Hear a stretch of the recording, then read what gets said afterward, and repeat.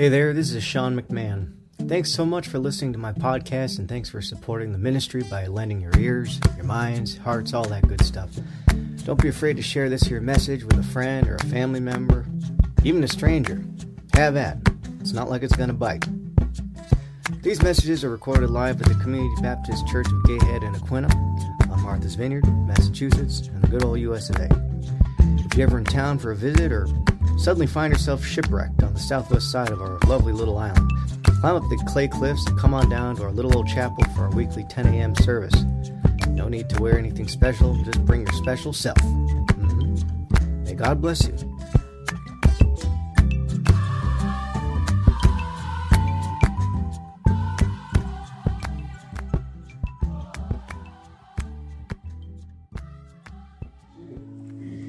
Today's scripture reading is taken from the book of Matthew, chapter 5, verses 18 and 15 through 17. Okay.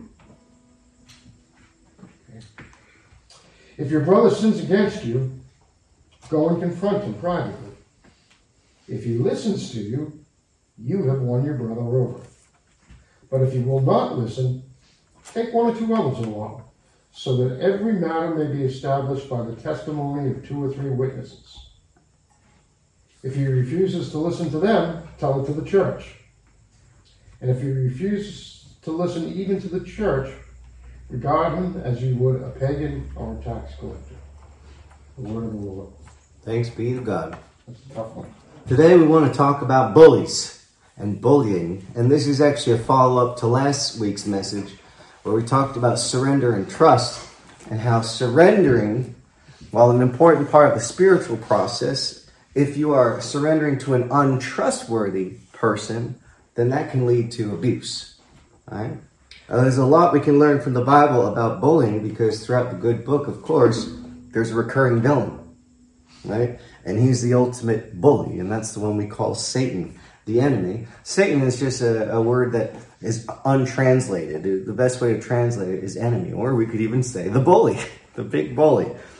And the entirety of the biblical story is really just about some people who are surrendering to God's will and then other people who are surrendering to Satan, and how Satan is overcome by God's people. That's always the climax of every story in the Bible. And of course, the climax of the Bible is the good news of Jesus Christ. And that good news is that no matter what, God's people have victory over Satan, because victory is in Christ who died for us. Now we've got to ask, what is that victory all about? What does that have to do with bullying, right? Why does Christ's death for us on the cross give us victory over Satan? Right? His death was for our sins, right? His death was for our sins, and his blood was shed for the forgiveness thereof. Okay, so that forgiveness in his blood is precisely how we overcome Satan. Now, why is that? Why is that? Because Satan's chief weapon against us is temptation. Temptation. He tempts us to sin and to break faith with God. And when we sin, what happens? Who accuses us? Satan. Yeah, it's a trap. He brings in guilt. He brings in shame, despair, these feelings of temptation, this guilt, shame. The Bible tells us that they're absolutely diabolical, right? They are the fruits of sin. They make us feel despair. They ensnare us so that we can continue in a cycle of sin, guilt, shame, despair. That's how Satan tries to steal our life out from under us. That's the cost of sin, right? It's a high cost. But Satan is a liar. Jesus said that Satan was a murderer from the beginning, not holding to the truth. There is no truth in him. When he lies, he speaks his native tongue, because he is a liar and he's the father of lies. He said that in John chapter 8. So Satan's accusations are false. They're false. And why is that? The gospel is why. The gospel is why. How can you accuse someone who's forgiven from the foundations of the earth in Christ? You don't have to be a good Christian or a bad Christian to overcome Satan, by the way. Because your victory is not in your own power. It's not in your own virtue. It's in Christ's blood. That's how you overcome Satan. Jesus broke the cycle of sin, of guilt, shame, and despair. That's the truth. That's the truth that sets you free. So whether you're living hard or walking the straight and narrow, right? Either way, the same blood of the covenant has sealed you in God's love. And that's the truth. Your job as a Christian is to know this and to walk within it to the best of your ability in every season of your life, and to proclaim it, and to proclaim not just I, but we are forgiven, right? We are forgiven. That's why we also forgive. We forgive because we have been forgiven. So we proclaim we are forgiven. Now back to bullying, okay? How does that all fit in with bullying? Well, when I was young, there was a bully at school. It was actually a girl bully. It was a girl. And she used to be mean to everyone around her. And most people would try to ignore her, but a few girls, they became her friends, okay? And she wasn't a good friend to these girls. Instead, they were more like her sidekicks, her underlings, right? And she would say the nastiest things to them, really cruel things in public to make them feel bad about themselves. Well, the smaller they felt about themselves, the bigger she looked in their eyes. So they just followed her around like puppy dogs. And she had a rough home life, and it was a super sad story.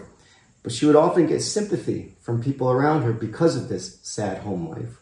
And that's how she kept her few friends around. And she would say they were abandoning her if they tried to escape this abusive relationship that they were in with her, okay? That's how bullying works. It's not simply a mean kid punching you in the face to get your lunch money, right? There's a lot of emotional stuff going on in there. And a bully knows how to manipulate you into giving them what they want. And I had a unique bullying situation when I was growing up, right? I had a friend who was kind of a bully. He was my friend.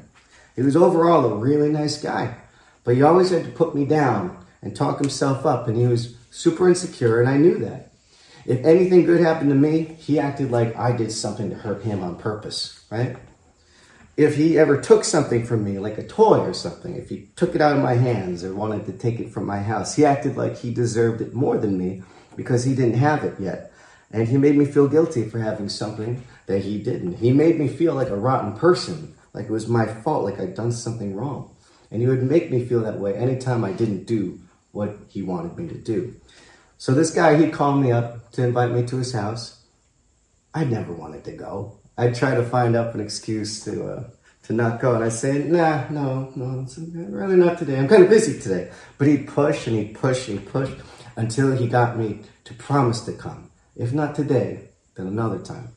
You got to promise. He was always getting people to promise things, I learned, when he couldn't get what he wanted right then and there. And so I always owed him something. I always owed him something. It was hard to keep track of how much I owed him all the time. Even when I did something I promised I'd do, he'd need more somehow because I already owed him something else. So I should give him more because I promised, right? Well, we live in a culture that operates this way. That's how our culture is today here. There's a lot of entitlement, there's a lot of guilting, there's a lot of blame and finger pointing, okay? And I hear people around, they apologize for who they are over things they can't control. They break themselves down, just the way those girls did with their bully. They say, well, I shouldn't say anything, I shouldn't do anything, I don't have any power over this situation because of my gender, because of my skin color, because of my class. They apologize for these things like they're sins they've committed, right? Saying their words or actions shouldn't have as much value because of these things. And then they overpromise impossible things due to this imaginary guilt. Where's this bullying come from? It's got to stop. The bullying that causes it has to stop too. But let me tell you, the bullying is not going to stop. It's not going to stop. And how do I know? Because the Word of God says so. Jesus says so. He says, in this world, guess what? You will have trouble. You're going to run into trouble. He says, but take heart, because I have overcome the world. That's what Jesus said, right? Yes, he has. He has overcome the world. And we can overcome it too, because our victory is in him. All it comes down to is his blood, the forgiveness of sins. If you remember that, you're gold. Okay? The next time someone tries to make you feel bad about who you are, especially things you don't have control over, right? Like your skin, your gender, right? Remember the words of the Holy Spirit through Peter. He says, God is no respecter of persons. God shows no partiality. He says that in Acts 10. James, Apostle James says, Show no partiality. This is a commandment. Show no partiality as you hold the faith in our Lord Jesus Christ, the Lord of glory. Chapter 2 of the Epistle of James. So if anyone tries to measure you with such partiality, they have nothing to do with the Holy Spirit, right? It's coming from the father of lies. So similarly, if someone tries to guilt you into doing something for them and you know they're bullying you, God's honest truth, right? You owe them nothing. You owe them nothing. If you have truly committed a sin against someone, or if you haven't, the answer is still the same. The blood of Christ has paid that debt, even between you and a stranger, right? That's what he came for. It's true. Now, there are times when your conscience will truly ring with the Holy Spirit. You will feel a pull in your conscience, and you will know when an accuser is being sincere, right? When it's good to work something out with your brother who's accusing you. And you will do that. You should abide by that spirit of grace, but not obligation, right? If you're being manipulated into something, you should know. Because when it's bullying, when it's a bully who's trying to bless you, when it's a bully guilting you to press an advantage and emotionally extort you, y'all been there before? Who has been there before? Yeah. Okay? Stay strong in the truth, in the blood of Christ. Okay? Your accuser is pressing a lie, because Christ has forgiven the sins of the world. That's why God came. Okay? To deal with that. To deal with even that. A bully will try to destabilize you, to tempt you, to make you overextend yourself and to overpromise. But Jesus Christ said, let your speech be either yea, yea, yes, yes, or no, no. Yes or no. Anything else is above this and beyond this is from the evil one. Okay? So don't be tempted to overpromise. Christ says that is from the evil one. Just say yes and just say no in the moment. And stay strong in Christ's victory over guilt and shame and despair and sin and all these things.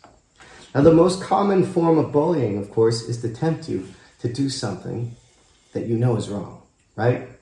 That's the classic model of temptation. And it's usually with some threat. Whether it's give me your lunch money or I'll punch your face in, right? Or if it's sign on the dotted line or I'll ruin your reputation in the conference room, that kind of thing, right? In the public square. In these cases, we must trust the voice of the Holy Spirit within us. Not only should we refrain from doing things that we feel are wrong, but we must also try to avoid, if possible, allowing our bullies to fall into sin by us complying with their immoral, often ridiculous demands, right? We must try to stay on mission for Christ and not please people. Okay?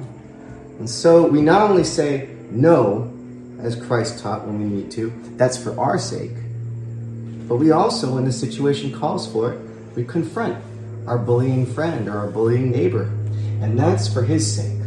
Okay? If a brother sins against you, go and point out the fault when two of you are alone, as friends, as neighbors. If he listens to you, you've regained your brother. Okay? That's what we just read from Matthew. Well, if he doesn't listen, take one or two others along. Bring some witnesses, okay? And if he refuses to listen to them, tell it to the church. Bring it up in a church meeting. Get the whole church involved, right? Because this is our job to try to figure out how reconciliation works. Your goal is to reconcile. But if he refuses to even listen to the church, regard him as you would a pagan or a tax collector. That is, he's not a part of your fellowship, right? And that's a reiteration of what Jesus said when he said, don't cast your pearls before swine, right? Don't entrust yourselves or your souls or your treasures to folks who have shown that they're bullies. You just got to protect yourselves and your loved ones from them after you've gone through that process of trying to save your relationship. Okay, these instructions are for the issues between members of Christ's church here that Jesus was talking about in Matthew, but they're just as good for families, for friends, for neighbors, because that's what the church is. It's a group of families, friends, and neighbors. And we should always hope and work, labor, and shed blood, sweat, and tears for reconciliation if possible. That's our ministry in Christ. But when we extend that olive branch, it's not always guaranteed that a bully is going to take hold of the other end, right? We must be willing to walk away and let go if they don't. We cannot and we must not try to control them or anyone else Because if we do, then we become the bully. That's why you got to walk away, right? You don't want to get involved in that power struggle. So once we've done all we can only pray for our bullies from afar, right? Pray for your enemies. Bullying is one of the hairiest issues in life, and everyone experiences it, whether you're a kid or whether you're an adult, right? It often crops up in our closest relationships, in our families, our friends, our neighbors. Lord knows it crops up in our relationship with our government from time to time, right? But the Lord came for just this reason, to help us in every way. He is a help to us in every way in life, and in a very real way when it comes to this issue of bullying. And by his cross, he defeated the greatest bully of all, the accuser of humanity. And by his blood, we have everything we need in God, who raised Christ from the dead by this mighty power, right? And this mighty power is yours. The mighty power of God's supernatural grace, which is multiplied to you by the knowledge of Christ, is what St. Peter says in his epistle. So just put the thought of Jesus before you in all things, and you won't go wrong. Amen? Amen. That's how we do it. Thank you for listening to the Sean McMahon Podcast. Visit SeanSeligMcMahon.com for more information about his ministry. For more about Sean's music, please visit workmansongs.com.